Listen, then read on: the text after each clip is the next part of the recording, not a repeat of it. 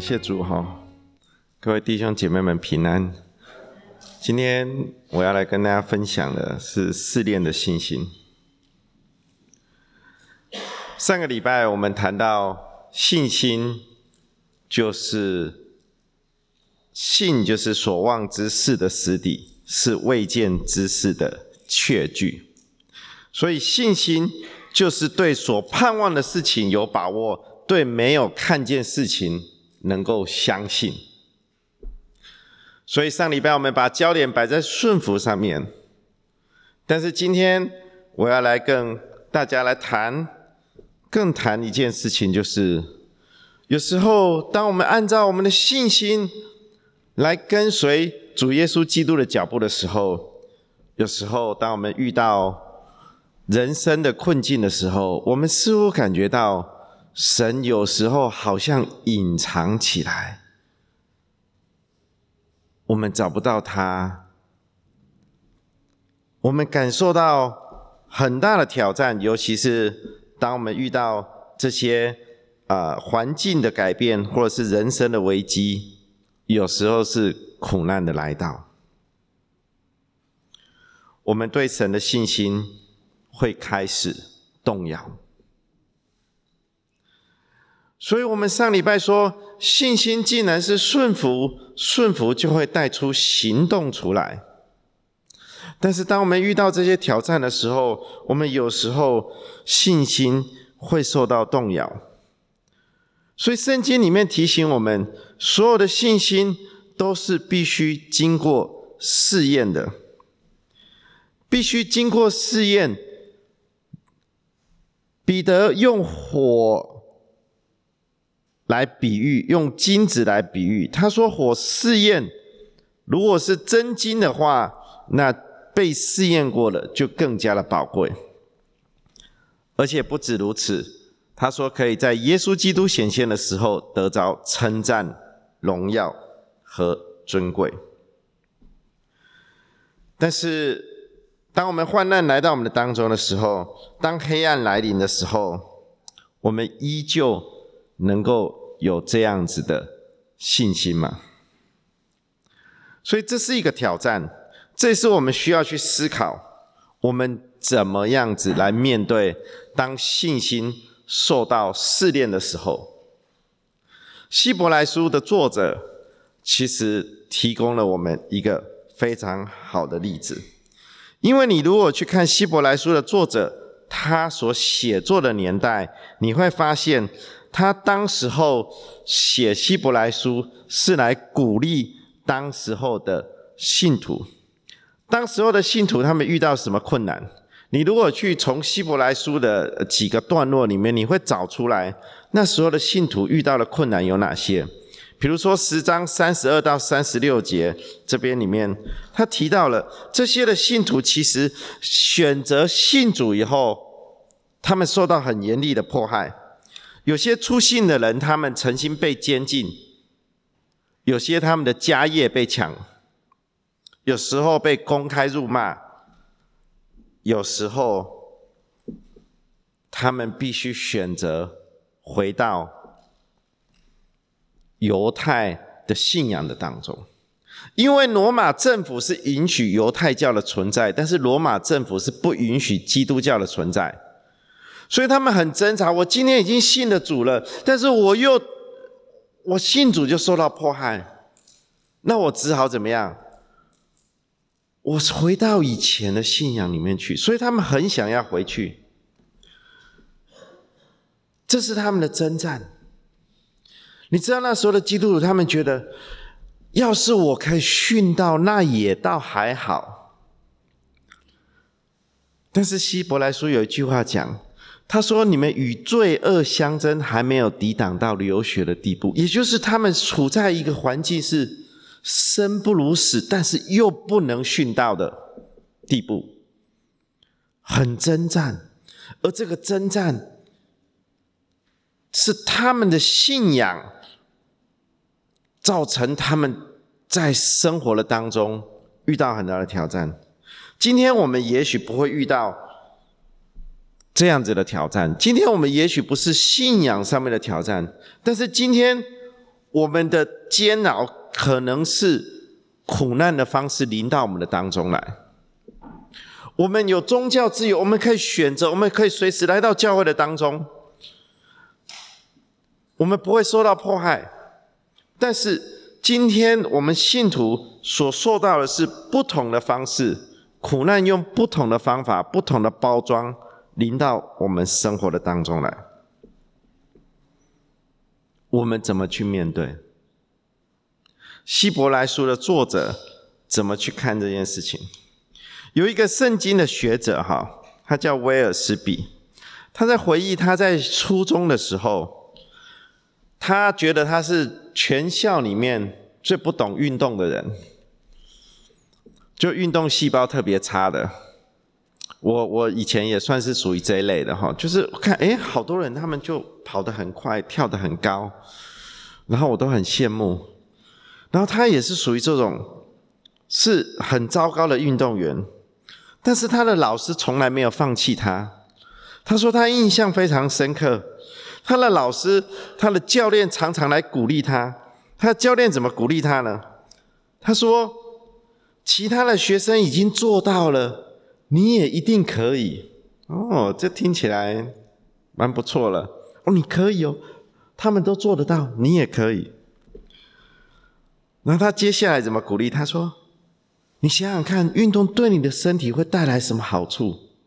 所以他先举例说其他人做得到，你也做得到，然后想想运动对你有什么好处。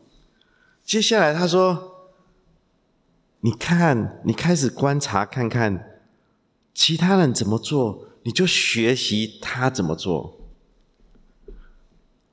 他印象非常深刻，他老师给他这3句话。结果当他在读希伯来书12章1到2节的时候，他发现希伯来书的作者也是用这种方法来鼓励这些正在受试炼的信徒。我们来看希伯来书的12章的第1节的前半部。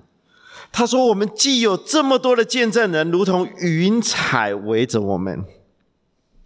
这句话就是其他人已经做到了，我们有很多信心的伟人，他们也经历了这些的试炼，他们今天也做到了。我们怎么样？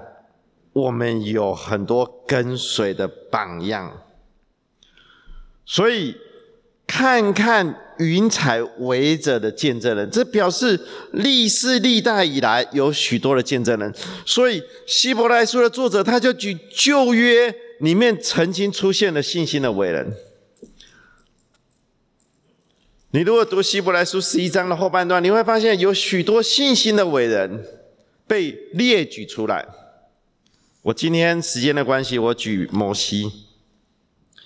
希伯来书11章29节他说，由于信心，以色列的百姓像走在干地上一样地渡过红海，但从后面赶来追杀他们的埃及人，照他们那样做的时候，都被淹死了。我们都知道神拯救以色列的百姓，带领他们离开为奴之地的埃及，但是当他们来到红海的时候，他们发现红海他们没有办法过去，前有红海的拦阻，后面有追兵。你在这时候你会怎么做决定？转头投降，再回去埃及做奴隶，还是赶快这个看有没有旁边有没有船，我们赶快弄几艘船渡过去？我们人会想很多的方法，但是神借着摩西的手将红海分开，而且红海分开的时候，以色列人走的时候，那个地是干的，所以你可以很明显看见那是神的手在上面。使红海分开的不是依靠人，是依靠神。怎么去经历？凭着是信心，信心才能够经历。所以这是摩西在面对这个情况的时候，他所做出来的事情，选择用信心来去面对前面的困难。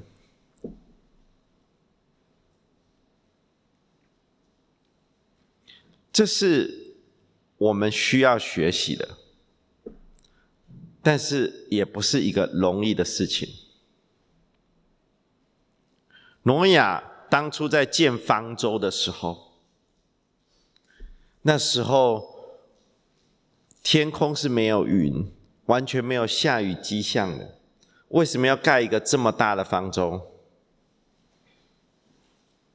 每一个人都来嘲笑他。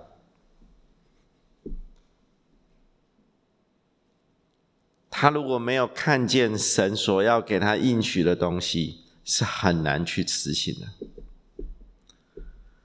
这个是被试炼的当中，他用信心来选择相信。你还记得这个彼得这边，彼得前书里面有提到挪亚方舟哈，他说就是那从前在挪亚预备方舟，神容忍等待的时候，不信从的人当时进入方舟，借着水得救的不多，只有8个人。挪亚方舟其实就是预表神的拯救。神的拯救，你选择了，你相信了，你不知道这方舟要做什么，明明没有下雨，但是你依旧选择进入。很多时候我们的挑战在哪里？很多时候我们的挑战是我们已经信主多年，但是我们不愿意洗礼。这是一个挑战，这也是一个挑战，因为我们觉得我们自己不够好。你看，神在预备救恩的时候，神没有说你好不好，神不问我们好不好，神只说一件事情。我们把场景回到埃及人，神怎么拯救这个以色列人离开埃及？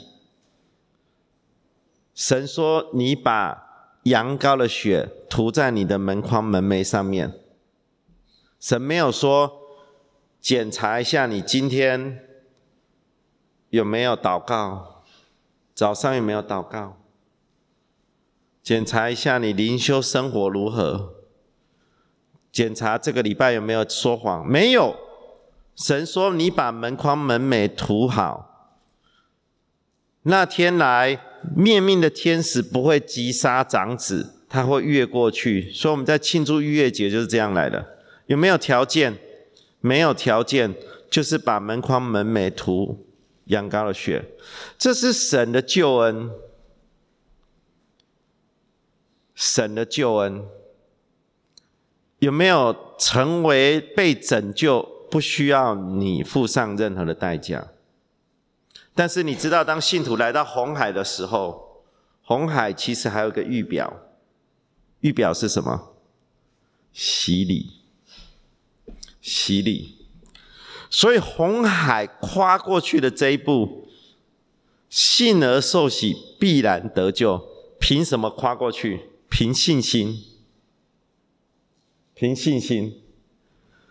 挪亚的方舟预表的是什么？预表的是救恩。洪水预表什么？洪水预表的是审判。彼得说，这水所表明的洗礼，现在借着耶稣基督复活，也拯救了你们。这洗礼本不在乎除掉肉体的污秽，只求在神面前无愧的良心。所以水是洗礼。所以你看，当我们其实很多时候我们以为我们要完美，我们才可以去受神的洗礼。没有，我们只要凭信心去领受。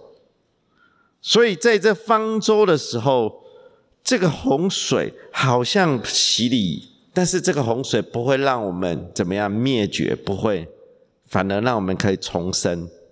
借着耶稣基督复活。第二个，试炼的信心。你还记得刚刚那个教练怎么说？他说想想看，这运动对你的身体带来什么好处，你能把它转换应用在信心的上面。其实希伯来书是这样说的，希伯来书的12章1节的后半段，他说当放下各样的重担，脱去容易缠累我们的罪，存心忍耐，奔那摆在前头的路程。什么意思？就是跑步。他用跑步来比喻，保罗用跑步来比喻我们走天路的这个过程。我们在跑步，你想想看，你是一个运动员，你会不会身上穿着厚重的盔甲在跑步？累死你了，不会，对不对？所以他说你不要穿这么厚重的东西，你要把它放下来，你要把重担放下来，把我们的罪放下来。很多时候我们遇到困难或者是遇到苦难的时候，我们会以为我们的苦难是因为我们犯罪而来的。这个问题有人问过耶稣，说这个人生来就是瞎眼，这很可怜的人，他难道是犯了罪吗？是他犯罪还是他父母犯罪，所以他才会瞎眼？耶稣怎么说？耶稣说不是这人犯罪，也不是他父母犯罪，而是要在他身上显出神的作为来。所以耶稣通过医治来显出神的能力在耶稣的身上。但是这不是这边的重点，因为医治只是肉体上的医治而已，它的确彰显出神的大能，因为没有人可以手一摸这个人眼睛可以复原，神做得到。但是这不是重点，重点是什么？重点是在之后这个人被医治以后，他被犹太人排斥，把他赶了出去，他在路上遇见了耶稣，耶稣接下来跟他讲的这一段话才是这整个故事的重点。当他遇见耶稣的时候，耶稣对他说，你信神的儿子吗？他那时候被得到医治是很喜悦的，是很开心的，但是突然被人家排斥，你是不是会很沮丧？会不会打击你？会。神明明医治我了，为什么现在犯了人来排斥我？耶稣来告诉他，你信神的儿子吗？他回答说，主啊，谁是神的儿子？叫我信他呢？耶稣说，你已经看见他，现在和你说话的就是他。他说，主，我信，就拜耶稣。你看见了吗？信心。当他被排斥的时候，耶稣告诉他一个秘诀，这个秘诀就是用信心来接受。所以耶稣看重的是灵里的眼睛要被打开，而不是肉体的眼睛。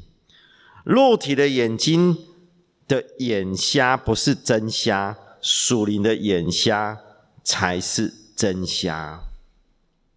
所以今天我们也是，我们带着罪，我们有时候没有办法相信神已经赦免我们的罪，所以我们还活在一个自责、一个苦毒的心理的当中。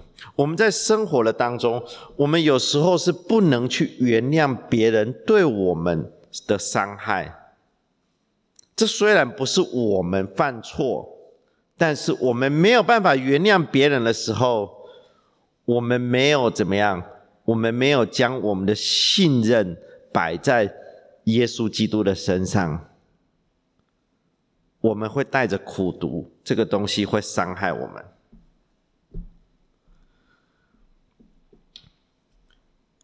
有一个作家他说，我们每一个人的生命的尽头或者是每一个人的生命的当中都或多或少会发生一些不幸的事情，但是当这些不幸的事情的时候，我们的心会有3件事情，会形成3个状态。比如说我们遇到一个苦难的事情，我们突然发生一个不幸的事情在我们的身边，或是我们亲人的身上，我们的心会有3种状态来面对。第一个是我们的心会变得刚硬，我们的心会变得很粗糙，我们的心会变得很麻木。这也是我们在面对苦难的时候，我们常常采取的方法。我们会埋怨，我们会怨天尤人，所以我们的心会变得坚硬。第二个，我们的心会破碎，或者是会被打碎，我们会被失望的重压给压垮。但是还有一个情况是，我们的心是可以变得更加的温柔。如果我们的心是温柔的，那你会发现那些使神的心也变温的东西会来感动我们，因为我们上帝是有一颗关怀的心。所以当我们愿意来到神的面前，把重担交托给他的时候，其实是我们对神的一个信任。当我们愿意来到神的面前，承认我们错误的时候，很谦卑的来到神的面前悔改的时候，那是卸下我们的重担，脱去我们罪的缠累。大卫不是一个完美的人，我们都知道。我们读旧约的时候，他虽然是一个伟大的君王，但是他不是一个完美的人。他有许多的老婆，但是他依旧犯了奸淫。但是神却说他是一个合神心意的人，因为当他在失败，还有他家里面对许多悲剧的时候，因为罪所造成的这些的影响，他来到神的面前，他彻底的悔改，他不再犯，而这是神的喜悦。他用的是柔软的心回到神的面前来，一个真诚的悔改在神的面前。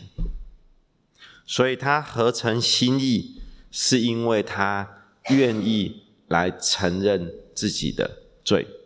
所以有时候我们在这试炼的当中，我们要学习把重担交给神，来到神的面前来向神承认我们的罪。第3句话就是那个教练鼓励说，你看看其他的孩子，仔细看他们怎么做。希伯来书的作者是用第2节来说了，他说，你就仰望为我们信心创始成终的耶稣，他因那摆在前面的喜乐，就轻看羞辱，忍受十字架的苦难，便坐在神宝座的右边。所以第3的方法是什么？仰望耶稣。我们在苦难的过程的当中，我们的眼睛一定要看耶稣，不要看我们的这个受伤的地方。仰望耶稣，仰望耶稣就是定睛在耶稣的身上，依靠信心而生活的先驱，又是依靠信心而生活的最完美的榜样。而这完美的榜样就是耶稣。耶稣自己也经历了苦难，所以我们信的神是又真又活的神，但是不是只是高高在上的神。你看市面上很多人，他们去敬拜这些的偶像，他们来到庙宇的当中，那些神是高高在上的。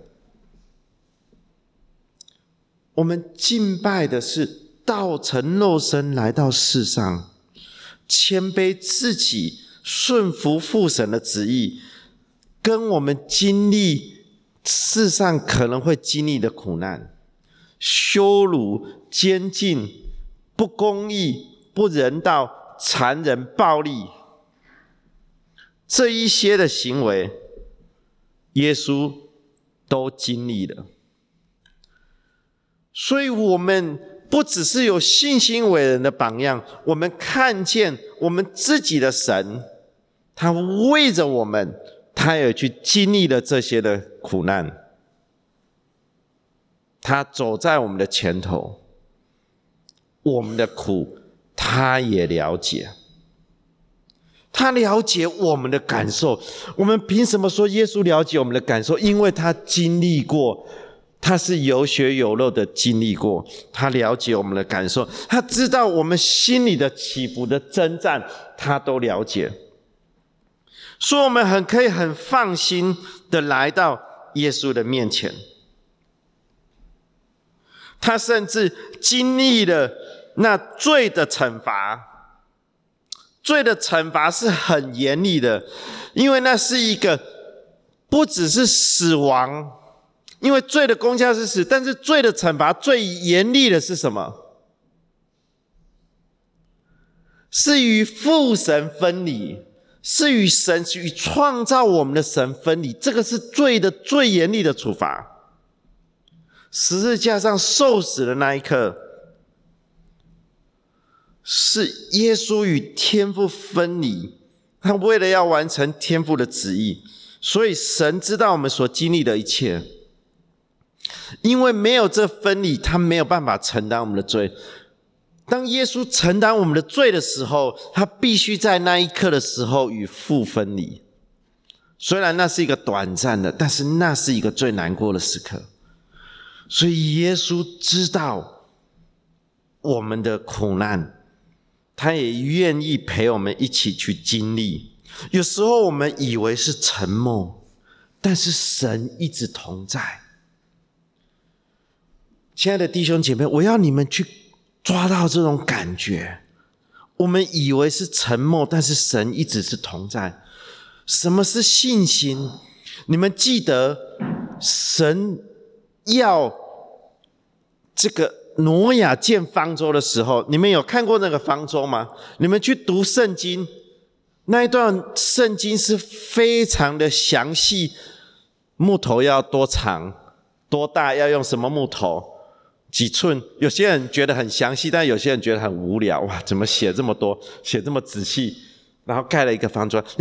你们有学过 engineer， 你们发现这艘船出了什么问题？这艘船有什么问题？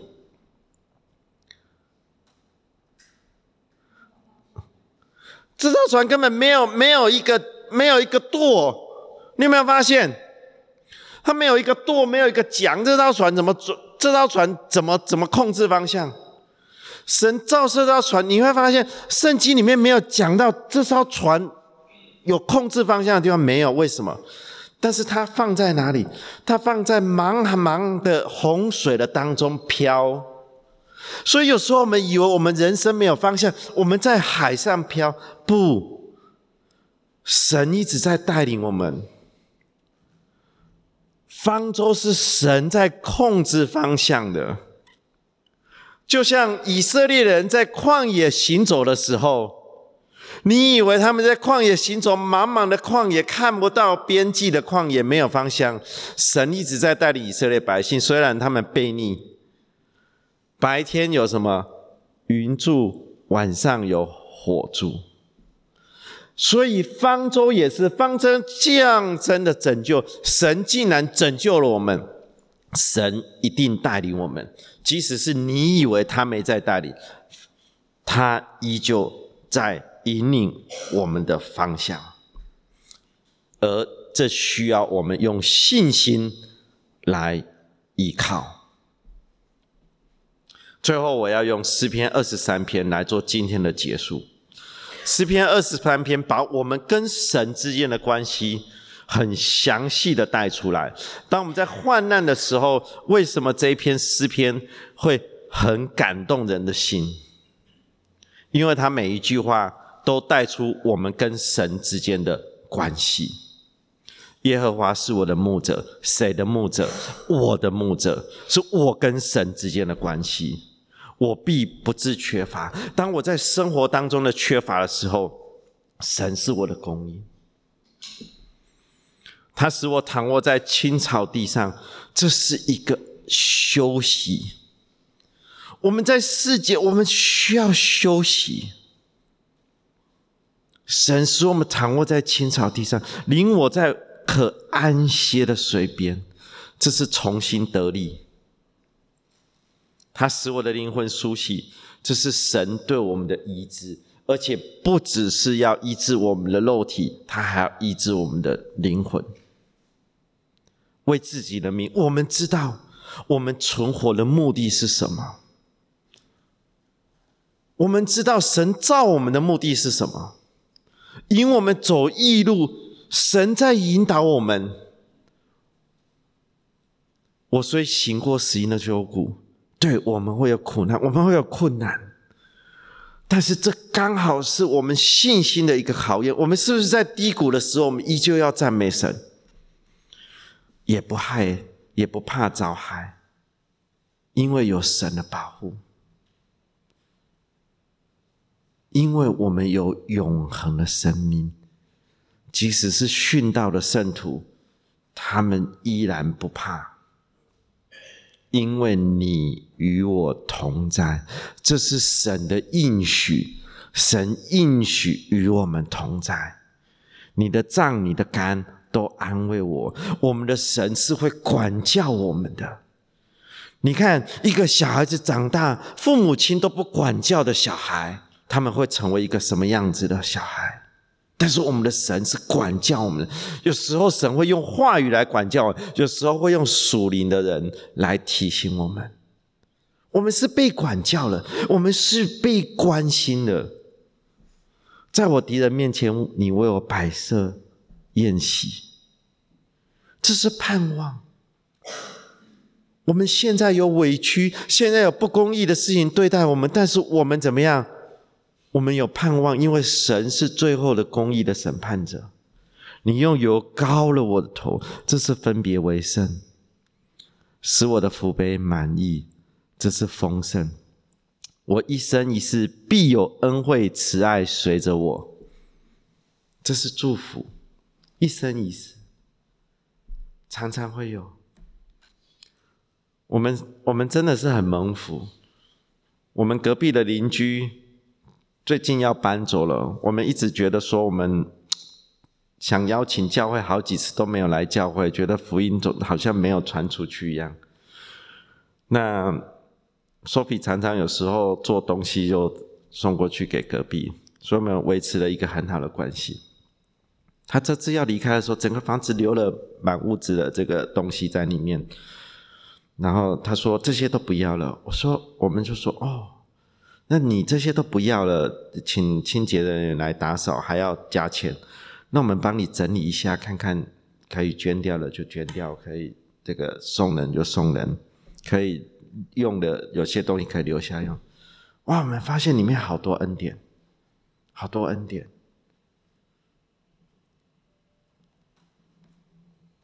一生一世必有恩惠慈爱跟随着我。我觉得这些都是外在的东西，但是有一个点让我们很感动，就是他们突然过来跟我们讲，他都叫我们叔叔叔叔阿姨，所以这个我现在还在习惯当中他说叔叔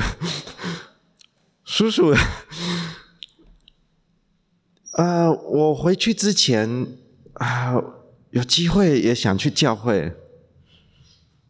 哇，这句话我们听得很感动，因为我们邀了好几次，他的确很忙，因为他一直在打工。他说我有机会我要去教会，我也想认识一下。然后我们就看到了亮光，这个是我们真的是看到这个神正在松土，他的心田被松开。我且要住在耶和华的殿中，这是神对我们的担保，对我们的保证，对我们的应许。这是将来神会为我们预备的新天新地。直到什么时候？直到永远。所以是不是很棒？所以我鼓励弟兄姐妹，如果你现在正在经历苦难，那是操练我们信心最好的时候。抓住神的话语，把眼睛定在耶稣的身上，持续的往前走，神会带领我们。我们一起来祷告。天父主，我们谢谢你，谢谢你用话语再一次来更新我们，来鼓励我们。我们知道我们世上有苦难，但是主，我们在你的当中是有平安的。我们求神你也继续来引导我们每一位信徒，就像在方舟一样，我们下着大雨，刮着大风，波涛汹涌，但是我们却是平静安稳，因为主你引导我们的方向。谢谢你，不是靠我们自己，而是靠主耶稣基督。我们这样祷告都是奉主耶稣基督的名求，阿们。